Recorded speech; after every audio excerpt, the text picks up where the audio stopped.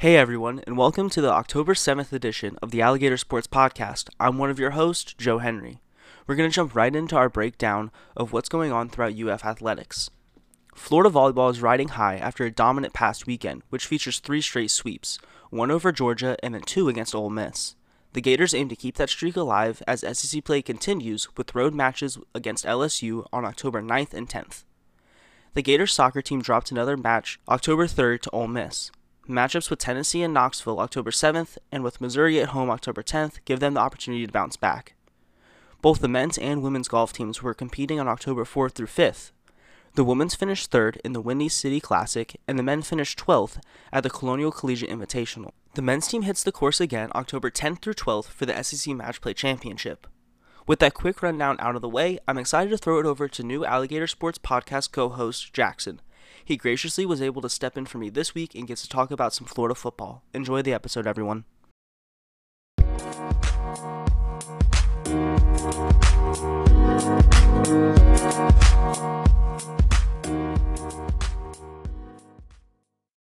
Hello, everybody. Thank you for listening to the Alligator Sports Podcast. My name is Jackson Castellano. I'm going to be filling in for Joe this week. It's actually my first time on the podcast, so it's a little bit weird to be hosting on my first ever episode, but I have a couple people that are going to be guiding me through it pretty properly. So my guests today are the editor for the Alligator Sports Desk, Ryan Haley. Ryan, how are you doing? I'm doing pretty well. Yeah, I'm trying to gauge, make sure my Wi-Fi keeps working. I'm coming to everybody live from Weimer Hall here in at UF. So I'm the great College of Journalism and Communication. Yeah, doing a little on-site reporting today. Perfect. I'm also joined by the football beat writer for the Alligator. It's Michael Hull. Michael, how are you? I'm doing great, man. Excited to be back on the podcast. Looking forward to talking some Florida football. All right. Are you looking forward to it, Michael? Teaser about what we're talking about today. We'll be discussing, unfortunately, the loss to Kentucky for the Florida football team. I'm sure it's Unfortunately, that sounds like bias, Jackson. Oh yeah, I probably shouldn't do that, huh? It's okay. The loss. Mm-hmm. The game versus Kentucky. We are here to talk about sport. We're here to talk about the football game. But yeah, anyways, disappointing loss for Florida football, obviously. 13-20 was the final score.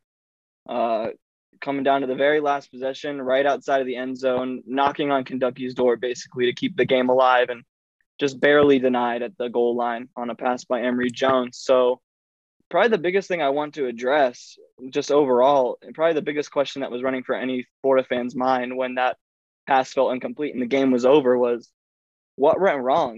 Like Florida was favored in this game, and although there was rumblings of upset watch and that Kentucky coming off a 4-0 schedule thus far was something to be reckoned with, it was an expected win for Florida nonetheless. So in you two's opinion, like, who does the blame fall on, if anyone specifically? Yeah, I can jump in here first. I think that I said this on another podcast that I host, student section. It's a student media podcast. Check it out. Anyway, I talked about this earlier. Selfless plug, shameless plug. But Florida didn't, or Kentucky didn't win this game as much as Florida lost this game. They shot themselves in the foot over and over and over. They had 8 false start penalties, 15 total penalties for 115 yards. If you give the other team a football field's length of yards, you're not going to win a game. It doesn't matter who you're playing. You could be playing Vanderbilt, and that game's going to be, okay, maybe not Vanderbilt, but you could be playing a lot of even less than decent teams. And you're probably going to lose if you're doing that to yourself. I feel like you only said that to take a pot shot at Vanderbilt. No, I love Vanderbilt. I talk about them all the time. Nobody loves Vanderbilt more than I love Vanderbilt. I'm a huge Commodore stan. They got a huge win over UConn. They have multiple wins on the season. It's awesome. This also sounds like bias, but I'm not really sure how to address it. I'm allowed to be biased towards Vanderbilt because they're Vanderbilt. It's like a helpless puppy. Everybody loves Vanderbilt. Yeah, it's like saying, yeah, okay. you gotta root for him. You know, This is like so complimentary. It's like an insult. Basically, it's very backhanded. I'm sure Vanderbilt appreciates it though, Michael. 15 penalties for 115 yards. That's an entire scoring possession, even more, beyond a scoring possession. So those are points being let up by penalties there, plain and simple. It's definitely a large factor in Florida's loss. And I agree with you that it does seem more like Florida beat themselves than Kentucky beat Florida in this situation. Ryan, what do you think? Yeah, I mean, I guess, Michael, I guess left me the reins to tackle Dan Mullen a little bit more. Right. So Dan Mullen has preached since he arrived at Florida that he's an aggressive coach. Right. He's preached how much he wants to just tackle every other team, take the fight to them. He wants to be that guy. On Florida's first drive of the game against Kentucky, they were averaging 7.5 yards a run this season, almost over 7 yards of play, period. Mm-hmm. And they had 4th and 3 from the Kentucky 41. And right. Dan Mullen punted. Yeah. From the Kentucky 41-yard line. I don't know how many aggressive football coaches you guys know. That does not seem like. Also, I want you guys to know Lane Kiffin. Meanwhile, that same day went for it on 4th and 4 from the Alabama 11. Now, I think Lane Kiffin is probably the perfect definition of an aggressive coach, though. Lane Kiffin is the perfect definition of a lot of things, but we're not on this podcast to discuss Lane Kiffin. That's just the point where it's like you can't talk out of both sides of your mouth about the aggression thing. And Zach Goodall did a really, really good in-depth research into this today, but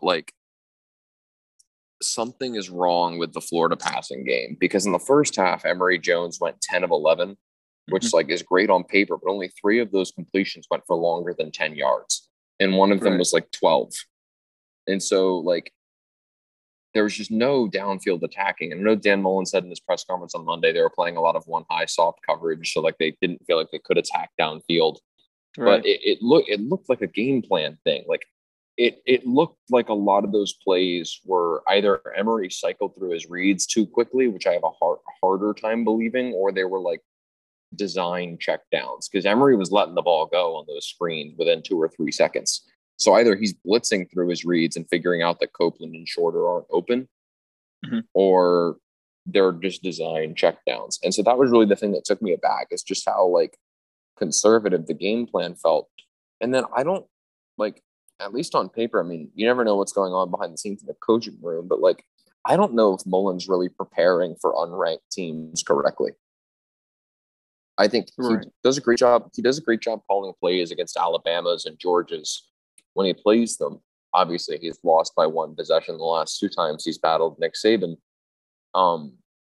Both times just really running out of time. But his last 7 SEC games, he's either he trailed in his 2 games against Alabama, but in the other 5, he's been leading by less than 1. He's had a 1 possession lead at halftime.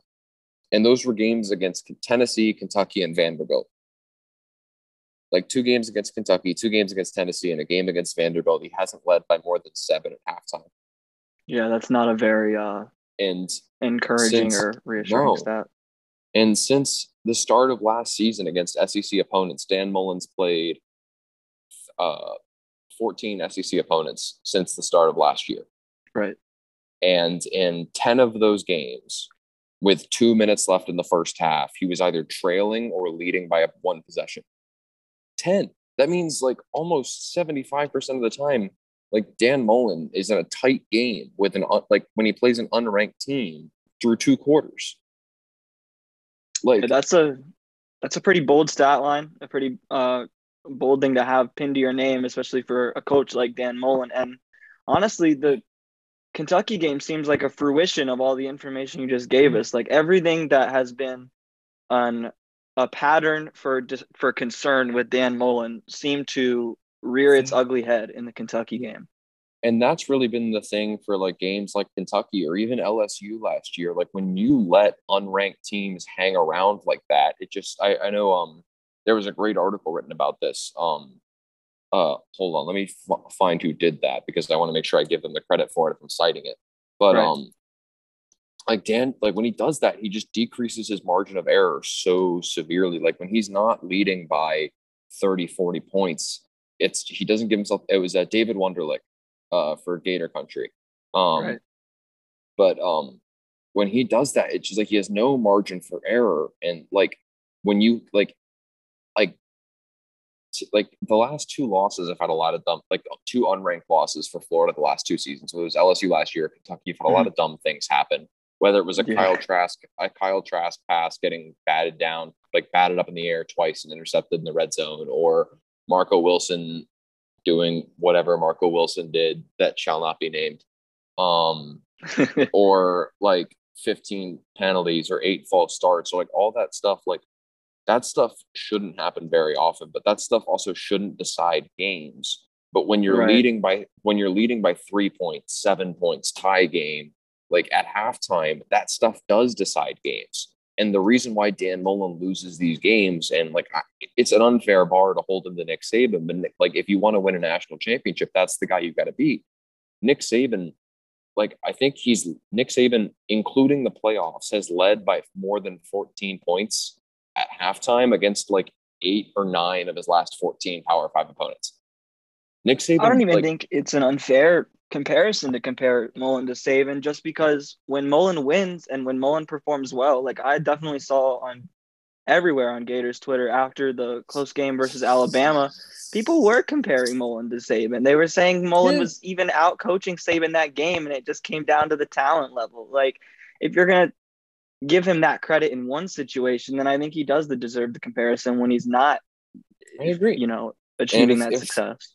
If Dan Mullen wants to bring a national championship to Florida, multiple national championships to Florida, which is what he said is his goal, like unless he's planning on waiting until Nick Saban retires, that's the guy he's going to have to go through.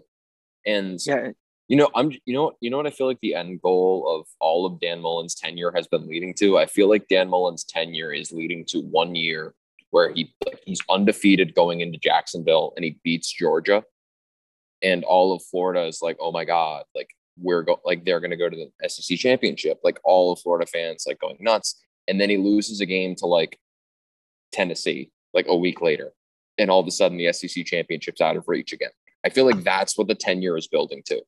Because you say it's building to that, but you could argue that's what just happened. I mean, after a close loss to Alabama. That is true, but I think the loss against Alabama and last year the early loss against A&M kind of softened those blows a little bit, because LSU and Kentucky this year, they just put the college football playoff out of reach. They didn't take Florida from contenders to out. They took Florida from like, hey, if they win out the rest of the year and if they look super great and if they somehow beat Georgia, then they're probably an outside hope to get in because they played Bama well. Well, like last year going into that LSU game, it's like, yeah, if they obviously a lot of people thought it was, including myself, thought it was a formality going into that LSU game, which was obviously an oversight. But like the idea going into that LSU game wasn't if they win this game, they're in. It was if they win this game and beat Bama, they have a shot.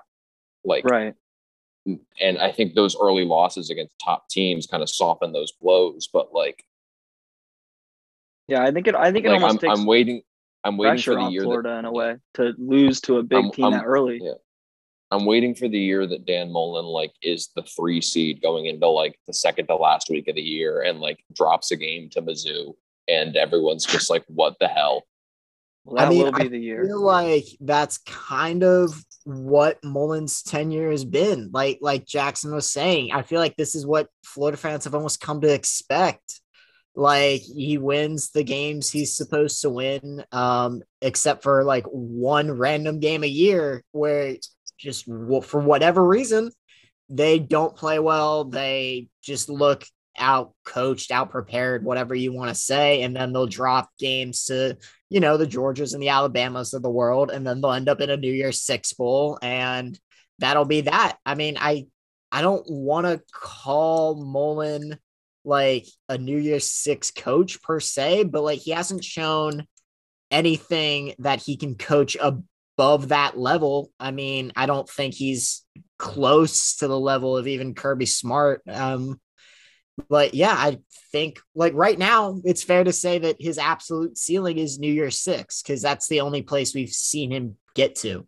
Also, like, God forbid, you're not allowed to tell Jackson that I said this, Michael. Even Dan Mullen's one win against Georgia, like, wasn't full power Georgia. That was a really depleted Georgia roster with a really struggling Stetson Bennett at the helm rather than a full strength JT Daniels. Like, oh yeah, it's just a fact. I mean, you if can't argue JT with that. Daniels plays that game, if Florida, it's a different game. I don't think Florida wins, because there were many times I was there as a fan, and there were just so many plays on like second or third down where Georgia would have a wide open receiver and Stetson Bennett would overthrow him by 10 yards or underthrow him by 5. Like it was abysmal performance. Yeah, terrible. So no, go ahead, Justin. No, I was just going to say that I agree with both of you that Mullen, basically by his own accord, has capped out his potential as a coach, just because you're right, Michael. It feels like this game versus Kentucky or the game versus LSU, it comes every year. And for some reason, every year passes, a new season comes, and these kinds of games pop up, and people even see it coming. Like before the Kentucky game, people were like, watch out. This could be, that one game of the year for Florida. You would think that Mullen would put the extra mental effort towards those games that look like that, rather than just focusing on the big matchups, which are obviously important, but still, when you drop a winnable game a year to an unranked team, like that's a glaring issue you need to focus on. So Dan Mullen's, he's 1-5 in his last 6 Power 5 games. And against Nick Saban, Jimbo Fisher, Kirby Smart, Mark Stoops, and Ed Orgeron, who like are probably the 5 best opposing coaches in the SEC, he's 4-9. Yeah, that's a tough stat. It's really just coming down to like, what do you want to do? Do you want to win the easy ones, or do you want to win the hard ones? Because right now, neither are being won. Well, that's the issue. Like the biggest issue for me is Mullen. Like he seems unwilling to like look inward and realize what needs to be changed for games like this to be avoided. Yeah, like I definitely agree. Like I don't know what it is, but like when he was asked about it post game, someone was like, "Hey, like one of the reporters in the press conference was like, what do you need to what do you need to do? Like, did you get like out coached tonight?" Which like is a very blunt way to phrase that question. Mm-hmm. But he was like, no, like I had more, like we had more yards than Kentucky. Yeah, like I saw that. Like, he brought up the yardage thing. He went back to the yardage battle against Alabama too. It's like, yeah, like you outgained them, like congratulations. But like every time that like there's a loss like this in this program and someone's like, hey, like Dan, like, do you think you guys need to do this better? And he's like, well, we did this part really, really well. And it's like, okay, yeah, you did.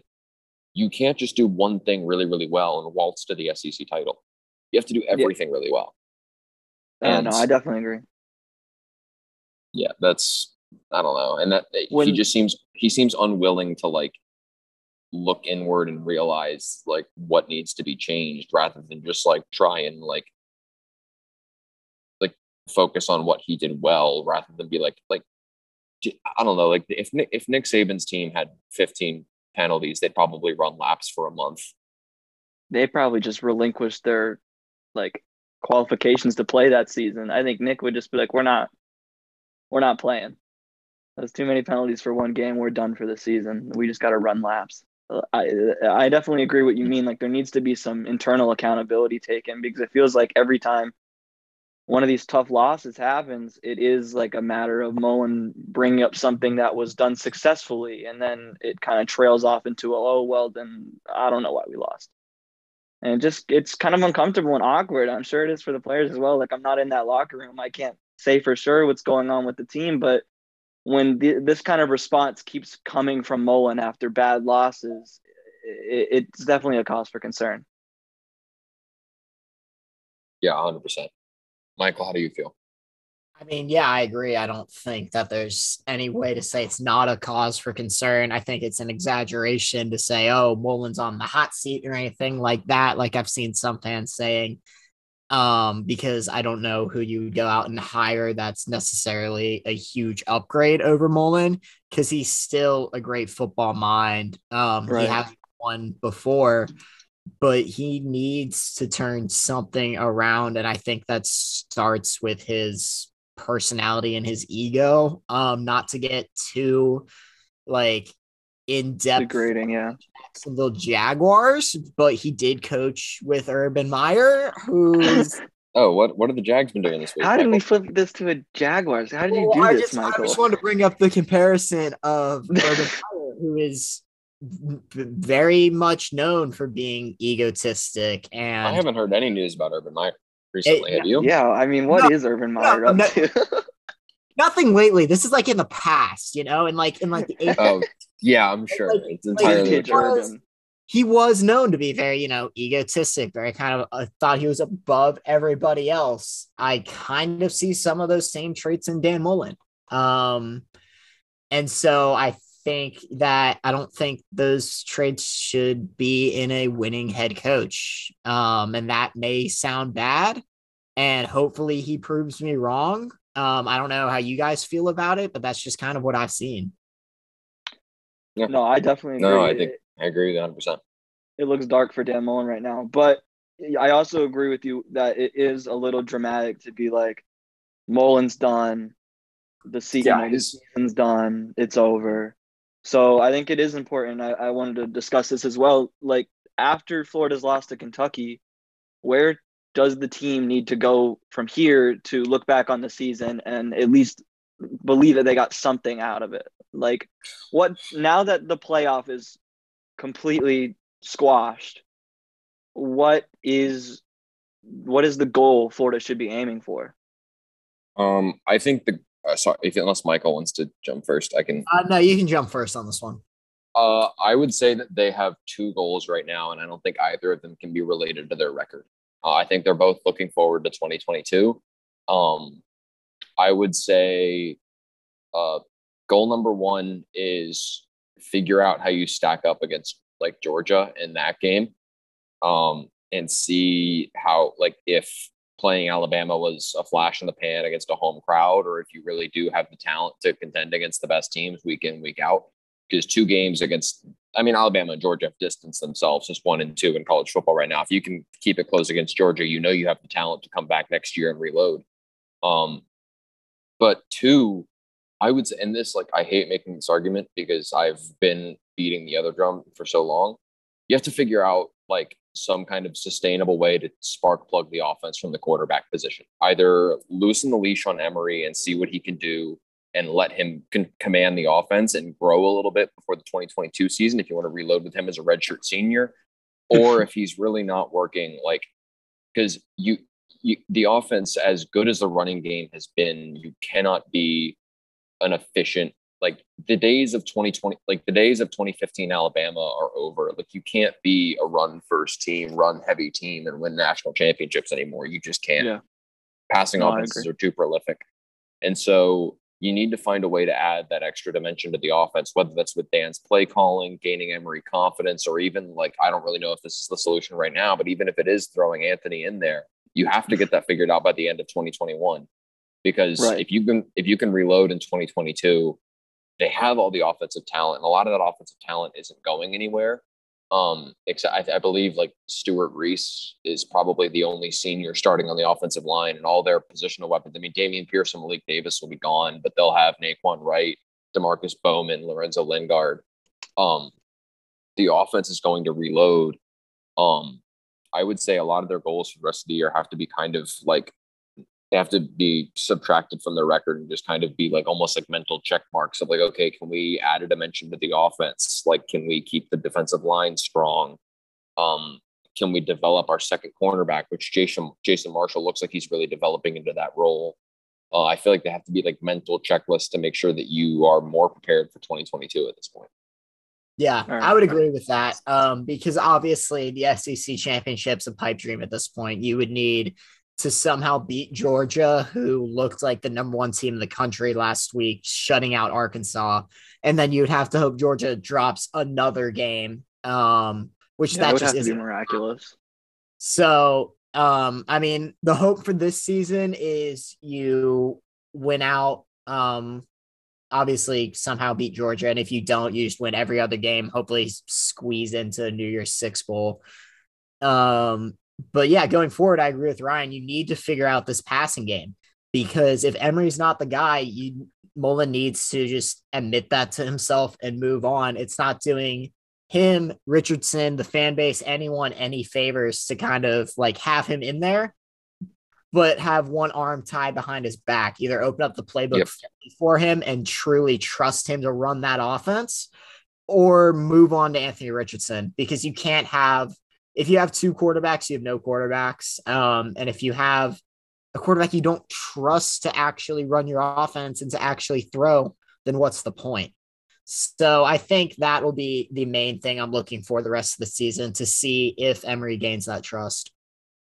Right. Also, I definitely agree. This is a really weird point, and let's see if you guys agree. Like, if Florida walked into Kentucky believing they were a top 10 team in the country, which they thought they could beat Alabama, so I'm sure they did.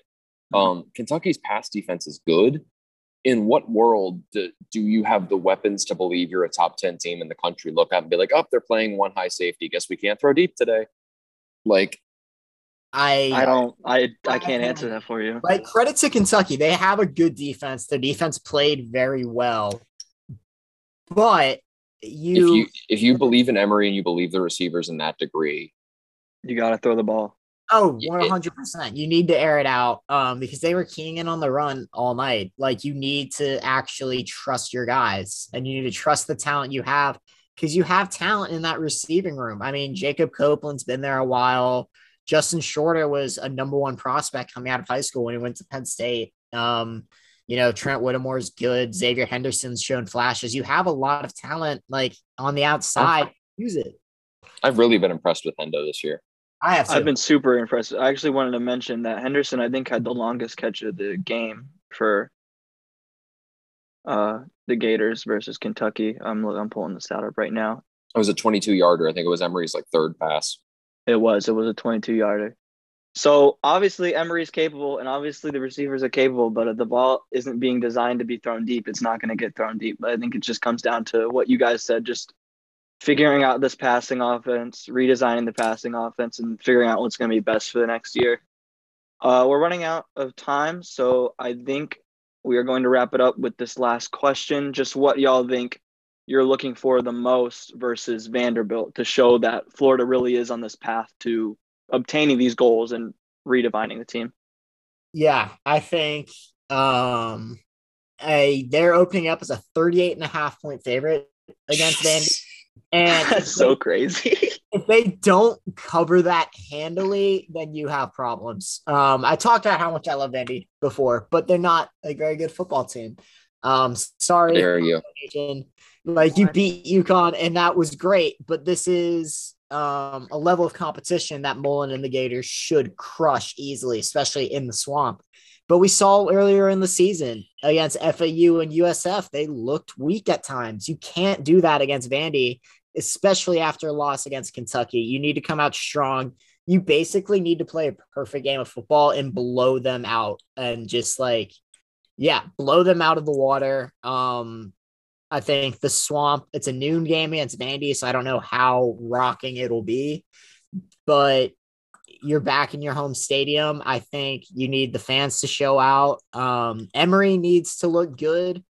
I said that before last week against Kentucky, and he played well. I want to see more trust in Emery to throw the ball, like I said, for the rest of the season, and I think that starts this week. Ryan, anything you need to see from Vandy? I agree. I think just the offense has to look more explosive. I don't again, like I said, I don't dislike the the run first offense they've been doing, and they've managed to gain chunk plays, but I feel like there's just this degree that top offenses in the country have this gear that Florida hasn't shown they can have yet. And if they don't show that they can have that gear, I think we got a flash of it in the second quarter against USF. when Right. Anthony and Emery were We trading definitely. touchdowns. They scored like 21 points in 5 minutes. And if you can do something like that against Vanderbilt, like that's awesome. But like if you can't show that like that like the height of that power against Vandy, then you just don't have that gear.